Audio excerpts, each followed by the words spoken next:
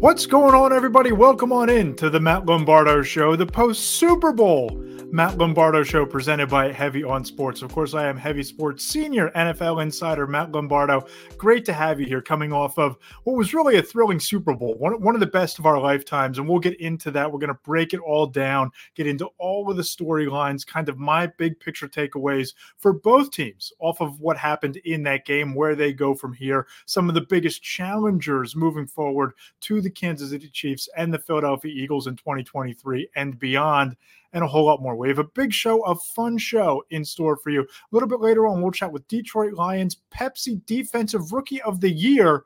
Aidan Hutchinson will join us talking about what he was up to leading into the Super Bowl and why there should be a lot of optimism about the Detroit Lions moving forward from here. But first, as always, if you enjoy the podcast, we would really appreciate it if you went ahead and subscribed in the Apple Podcast Store, Spotify, SoundCloud, Spreaker, if you threw us a like on YouTube. And if you're a fan, if you've been a fan, if you enjoy the guests we have each week, if you're a fan of the analysis, please go ahead and leave us a 5-star review in the Apple Podcast Store. Let us know what you like about the podcast, maybe a guest or two that you'd be interested in hearing from, and we'll go and bring them on because those 5-star reviews, they really do help grow the show. But let's get right into it because off of that Super Bowl 38-35, the Kansas City Chiefs knock off the Philadelphia Eagles. They take home their second Super Bowl ring in 4 years. And I know there's been a lot of debate about whether the Kansas City Chiefs are a dynasty or not. I'm here to break it to you. They officially are a dynasty. In the modern era, in the post-New England Patriots era of the NFL, and I don't know that we're ever going to see a run of success quite like the New England Patriots, who are the new measuring stick in sports as to what exactly a dynasty is. But in the NFL, when you look at what the Kansas City Chiefs have done, 2 Super Bowl rings in 4 years, 3 appearances in 4 years, they have gone to at least the AFC Championship in each of Patrick Mahomes' first 5 seasons as a starter. If that doesn't qualify as a dynasty in this era, with the roster that's in place and the cap space that they have, roughly around $11 million to keep building around that quarterback, who's already secured 2 MVPs and 2 Super Bowl MVPs, then I don't know what qualifies as a dynasty if the Kansas City Chiefs do not. And I don't see their window closing anytime soon. I know there was some of that talk. There were some whispers going into that game. Jay Glazer reported on Fox on the pregame show that Andy Reid would consider retiring after that Super Bowl. He, of course, dismissed those afterwards, both at the podium and with Peter King in his weekly column. But as long as Andy Reid is the head coach and as long as Patrick Mahomes is the quarterback, the Kansas City Chiefs are the prohibitive favorites in the AFC. It's the Kansas City Chiefs, the Cincinnati Bengals, and everybody else on that side of the bracket as far as I'm concerned. And I think that's what makes what the Chiefs are doing so significant and so special. You look at the teams and the quarterbacks that they've had to go through during this run. They had to, of course, go through Tom Brady in the playoffs multiple times in the AFC when he was with the New England Patriots. They had to knock off Joe Burrow in the AFC Championship game, played him twice. They got through Josh Allen and the Buffalo Bills a year ago. And on Sunday night in Glendale, they passed what was arguably their toughest test to date, beating the Eagles by a field goal and beating Jalen Hurts, who had an all-time performance in his own right. So the Chiefs aren't just going through some patsies. This isn't the Dallas Cowboys, running through the NFC year after year after year, where the only real competition was the San Francisco 49ers in their era. This isn't the super team of the Pittsburgh Steelers and Chuck Noll and the Steel Curtain and Franco Harris and Terry Bradshaw, where it was the Steelers and basically nobody else in the AFC back in the day. This is the Kansas City Chiefs systematically getting through the best teams currently in the NFL, both on their side of the bracket and now in the Super Bowl, not once, but twice.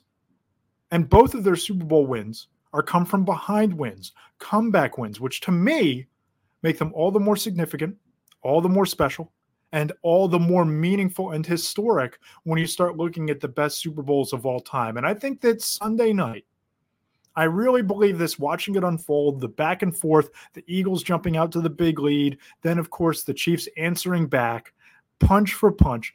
This was a heavyweight bout. And when we look back on this game, it really feels like that was one of the top 10 Super Bowls of all time. And I think that it gets knocked down about half a peg because of how it ended.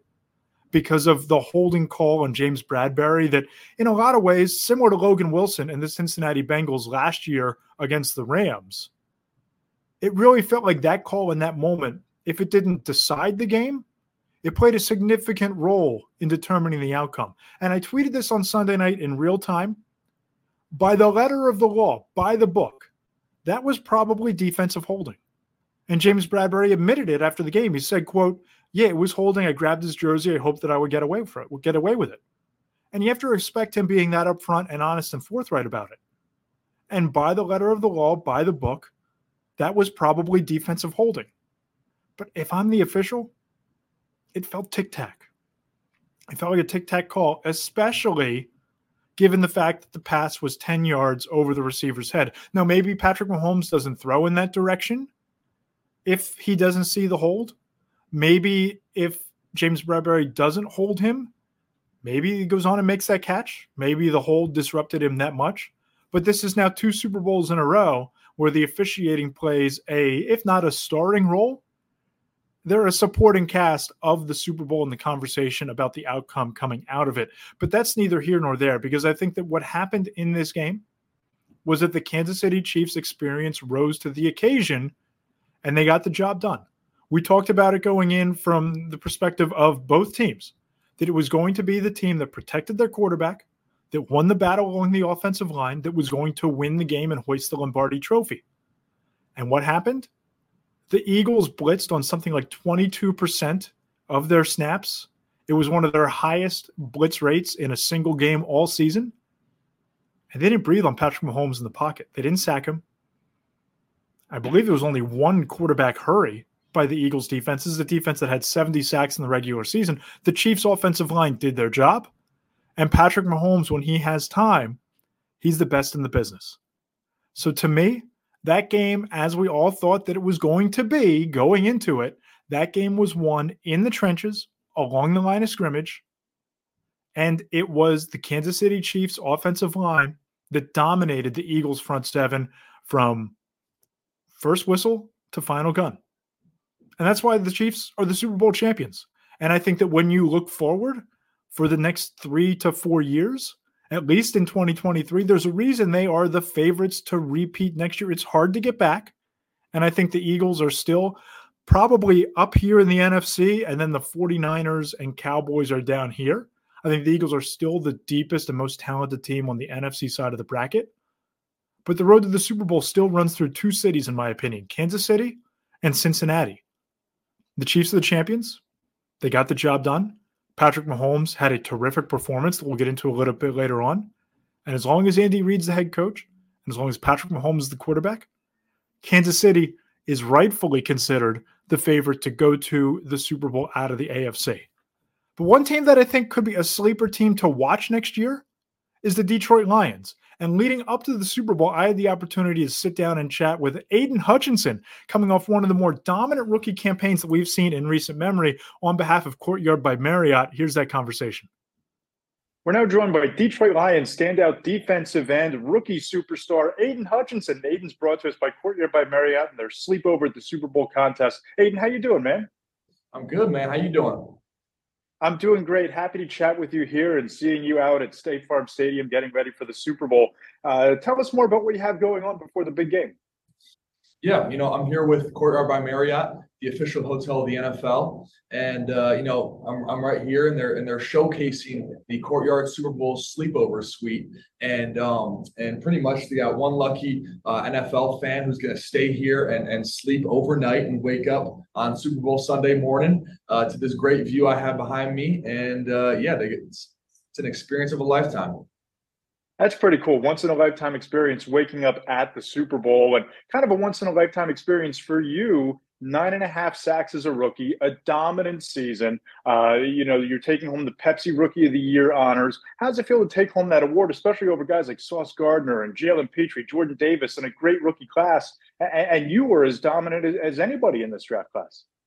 Yeah, it's such an honor. That was one of those awards I had on my list, and I'm so grateful and happy to have been given it. And a big shout out to all the fans who voted me for that. And man, I'm fired up, and it just gives me a lot of hype for next year. So I'm pumped about it. And speaking of next year, the Lions were one of the hottest teams down the stretch, and you guys were alive up until the final week of the season. I'd love to get your thoughts on what clicked, what turned around over the second half of the year when you guys went on that run, and just how you feel about what the organization is building around you, around that defense, and a lot of offensive talent at wide receiver, especially. Yeah, I think we're really building something in Detroit, and we had a pretty rocky start, but we finished very well, and I think that's going to give us a lot of momentum going into next year. We got everyone back on our team. We got no one's on their contract year essentially, so I'm really excited, and I think we'll be a team to watch in the NFL next year. And it really seems, Aidan, like you guys took on the persona and the personality of Dan Campbell. And, we've all seen the public personality of Dan Campbell, fell in love with him at the press conference when he said that the Lions were going to eat kneecaps. And, of course, all the cool moments in Hard Knocks last summer. Tell us a little bit about Dan Campbell behind the scenes. What do you see from him in a Wednesday meeting or the night before the game? Maybe something that fans haven't been able to see, or what makes him such a coach you want to run through a wall for? Yeah, I think he's everything we needed in Detroit, and he's one of those guys that it's been such a staple for us. And talk about those Wednesday meetings. I mean, he's always kind of cracking jokes right at the end of the meeting as we're all getting out of there. So he's really been great, and I love having him as a head coach, and he works with the players so well. He's definitely a guy that the players want to have in there, and he's always got our backs, and he's been great to all of us. And you obviously, even as a rookie, you're in that conversation as one of the top defensive ends in the league. But when you look around the NFL, who are one or two defensive ends or edge rushers that you point to, and you look at them kind of as the standard bearer at the position? Yeah, I think there's a lot of guys. A lot of guys have been balling out. I mean, even watching the playoffs this year with Hassan Reddick, Osa. I mean, all these guys who are just lighting the league up. It's fun to watch, and I can't wait for my time. And I think it's coming soon. Yeah, your time kind of got shot out of a cannon. 9.5 sacks, generating a lot of pressure. Who's your favorite quarterback to sack this year? Aaron Rodgers, no doubt. That's going to play well in Detroit, that's for sure. So, talk to me about your defense as a whole, because, it seems like the talent is there. How do you guys elevate to that next level going into 2023? And what are some of your personal goals going into this season? I think we just got to come together. And you said it. We got all the talent in the world to get it done. We just got to be on the same page and be consistent and consistent in what we do. And I think if we do that, we're going to have a pretty dangerous defense. No doubt about it. So tell me one more time about the sleepover at the Super Bowl presented by Courtyard by Marriott. What's the experience like? And I hear they might be doing something with it for the draft as well. Yeah. Well, I'm here and I'm in it right now, and so I can tell you right now, it's going to be a really good experience for them. And just looking at the view, and they're got front row seats right to the stadium, so they right when they wake up, they look to their left and they got the stadium right in front of them. So, those lucky winners, that I know they're going to be very happy and thrilled when they see their setup they got here. He's Aidan Hutchinson, rookie standout from the Detroit Lions, brought to us by Courtyard by Marriott. Aidan, appreciate the time. Look forward to talking to you further up the road, and best of luck in the offseason and the years to come. All right. Thanks, Matt. That was a lot of fun. And I really love that Aidan Hutchinson's favorite quarterback to sack as a rookie, and without hesitation, he named Aaron Rodgers. And when I look at the Detroit Lions, and down in Mobile, Alabama, in advance of the Senior Bowl, I had the chance to talk with some people in the Lions organization. We're talking, high up in the organization. They are brimming with confidence about what they're building in Detroit. And it starts with Aidan Hutchinson. It starts with some of the talent that they have on defense.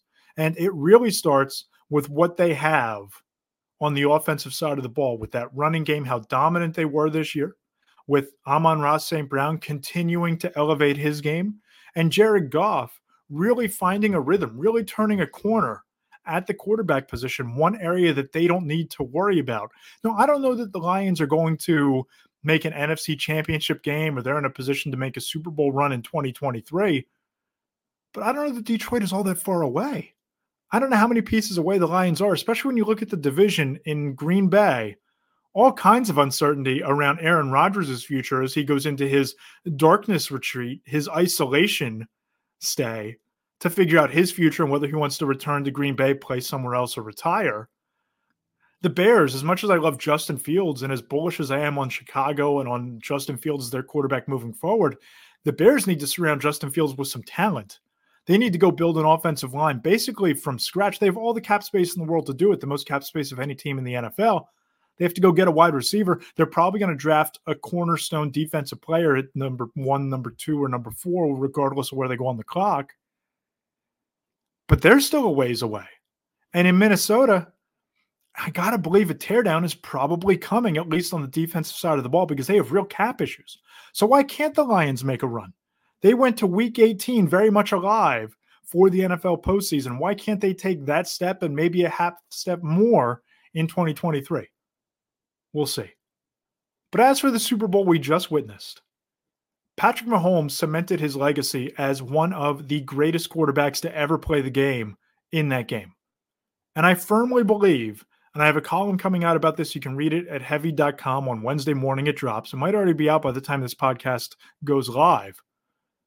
But I'm of the belief that Patrick Mahomes is already a Hall of Famer. And I spoke to half a dozen of the Hall of Fame selectors, the people, the men and women in the room who decide who's in the Hall of Fame and who is not.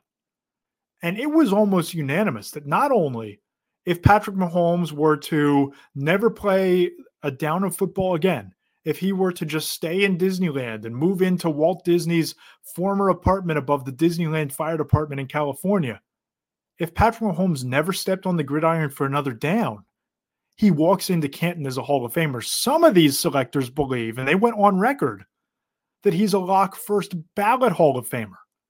And why not? You look at what he already has on his resume. The 2 Super Bowl wins, the 2 Super Bowl MVPs, the 2 regular season MVP awards. He has the single season passing touchdown record. He already holds the record for the highest. Mahomes already has the record for the highest quarterback rating in a career. You look at what Patrick Mahomes has done, and in this Super Bowl, he was certainly the catalyst for the Kansas City Chiefs. 21 of 27, 182 yards, and 3 touchdowns. 93 yards and 2 of those touchdowns coming after halftime in the biggest moments of the game. That, to me, was a legacy-defining performance for Patrick Mahomes. Likewise for Andy Reid, and we're going to get into that a little bit later. But when you look at Patrick Mahomes and the trajectory and the arc of his career, coming off of that win against that team, against the Philadelphia Eagles defense that led the league with 70 sacks, against a fellow MVP candidate in Jalen Hurts, and an offense that was as prolific as it gets, to do what Mahomes did on 1.5 ankles, it was a legacy-defining performance for Patrick Mahomes. And if he doesn't play another down of football, and if his career ended today on Valentine's Day 2023, he's a Hall of Famer. Patrick Mahomes cemented his status as a Pro Football Hall of Famer, in my opinion, in that game. And you know what? His opponent in that game, Jalen Hurts, wasn't half bad either. You can make an argument, and certainly statistically speaking, that he was every bit as good as Patrick Mahomes was. And the news came out as we're recording this podcast that Jonathan Gannon, the Eagles defensive coordinator, is being hired as the head coach of the Arizona Cardinals. And, you know, I look at what happened in that game to the Eagles defense, and I'm not so sure that if I weren't Marty Ossenfort, the GM of the Arizona Cardinals, if I weren't the Bidwell family, I don't know that I wouldn't have run into the arms of Eric Bieniemy or Mike Kafka and turned the other way and looked the other way from Jonathan Gannon. Because when I look at Jonathan Gannon and his performance in that Super Bowl, I thought that with the extra week of preparation, I thought he came up flat. They certainly didn't adjust. Andy Reid and the Chiefs and Patrick Mahomes won that Arizona Cardinals. If I weren't, you can make an argument, and certainly statistically speaking, that he was every bit as good as Patrick Mahomes was. And the news came out as we're recording this podcast that Jonathan Gannon, the Eagles defensive coordinator, is being hired as the head coach of the Arizona Cardinals. And, I look at what happened in that game to the Eagles defense, and I'm not so sure that if I weren't Marty Ossenfort, the GM of the Arizona Cardinals, if I weren't the Bidwell family, I don't know that I wouldn't have run into the arms of Eric Bieniemy or Mike Kafka and turned the other way and looked the other way from Jonathan Gannon. Because when I look at Jonathan Gannon and his performance in that Super Bowl, I thought that with the extra week of preparation, I thought he came up flat. They certainly didn't adjust. Andy Reid and the Chiefs and Patrick Mahomes won that chess match. They dominated. And Gannon, I thought the Eagles defense certainly played at a historic level this year, but I don't know that they didn't perform at that level in spite of Jonathan Gannon rather than because of them and because of the talent that was in place. I mean, you look at all the talent. Chauncey Gardner-Johnson, it's safety. James Bradbury and Darius Slay at cornerback. Hassan Reddick and Brandon Graham. Fletcher Cox. You get Ndamukong Suh and Linval Joseph in the middle of the year. You're not getting that kind of talent in Arizona. You're not getting that kind of talent on that defense. And in the biggest game of his life, on the biggest stage in sports, I don't know that it would have been possible for Jonathan Gannon to come up any smaller. I mean, listen, they didn't record a sack of Patrick Mahomes in a matchup where pressuring the quarterback was paramount. They gave up 3 touchdowns in the red zone, 2 of which on the same play. And again, it might be crazy talk to turn the other cheek and turn away from a guy that you've been eyeing as a potential head coach after one loss, especially a loss to Andy Reid, Patrick Mahomes, and the Chiefs. But man, I just have to wonder how you walk in and explain that in your interview if you're Jonathan Gannon. If you're Jonathan Gannon, I'm not so sure how you explain away not making the adjustments after halftime and giving up not 1, but 2 touchdowns on the same play concept. And he'll walk in and it's a pretty talented offense. Kyler Murray's there. DeAndre Hopkins is there. They have a solid running game, decent offensive line. I think there's opportunity in the NFC West. I think it's going to be a slow build for Arizona. But you know who didn't let the Philadelphia Eagles down? You know who cemented his status as one of the top quarterbacks in the NFL right alongside Patrick Mahomes and Joe Burrow? It's Jalen Hurts. When you look at what Jalen Hurts did in that game, finishing 27 of 38 for 304 yards with 1 touchdown, he rushed for 70 yards and 3 more touchdowns. Sure, he had the fumble that was returned for a touchdown that might have been one of the difference-making plays in the game. But when I watched Jalen Hurts on Sunday night, it really felt like he had the kind of performance that put him in the conversation as the first MVP as the loser in the Super Bowl since Cowboys linebacker Chuck Howley back in Super Bowl V. I thought that's how good Jalen Hurts was. And here's the thing. When you look at Jalen Hurts, there's nothing to hang your head about in Philadelphia because Jalen Hurts is going to get better from this. He said it after the game, and I think what really came out as the quote of the night when he said, you either win or you learn from it. And knowing Hurts, I don't know how he doesn't get better from this. And I wouldn't be surprised if he's already out there lifting weights and throwing today, getting ready for next season, because that's just the kind of competitor, kind of person that Jalen Hurts is. I've probably told this story on the podcast before. I've written it in the column on heavy.com in the past. But I spoke with Jim Nagy back in September to kind of get a sense for, hey, just how good is Jalen Hurts? What makes him special? What's his ceiling? And he told the story about having Jalen Hurts down in Mobile for the Senior Bowl and how he threw and he was just about average, maybe a little above average in that game. And Jim gets on a plane, goes to the Combine, and Jalen Hurts was even better at the Combine.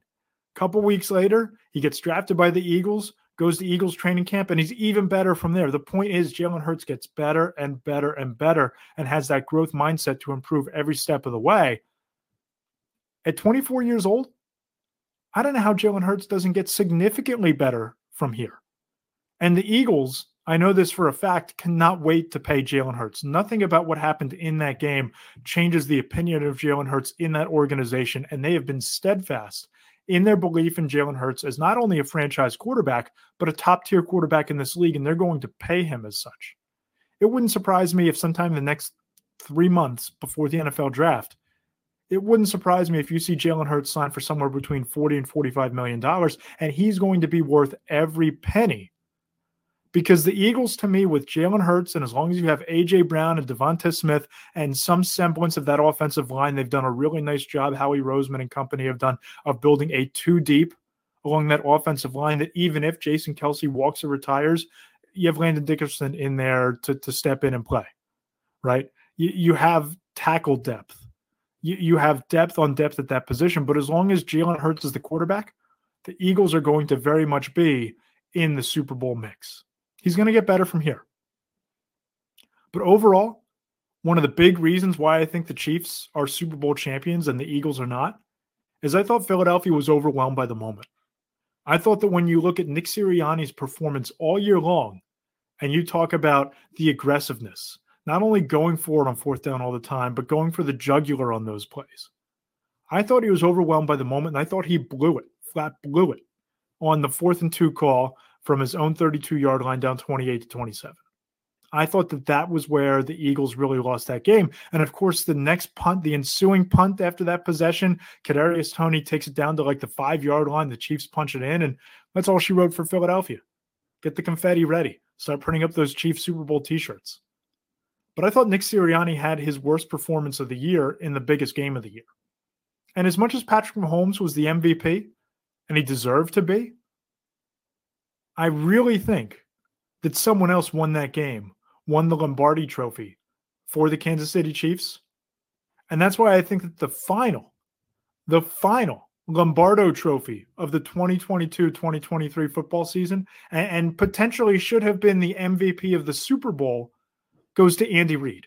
Because unlike the Eagles, who I thought were overwhelmed by the moment, who I thought really didn't rise to the occasion in the second half, Andy Reid coached circles around Nick Sirianni and certainly Jonathan Gannon.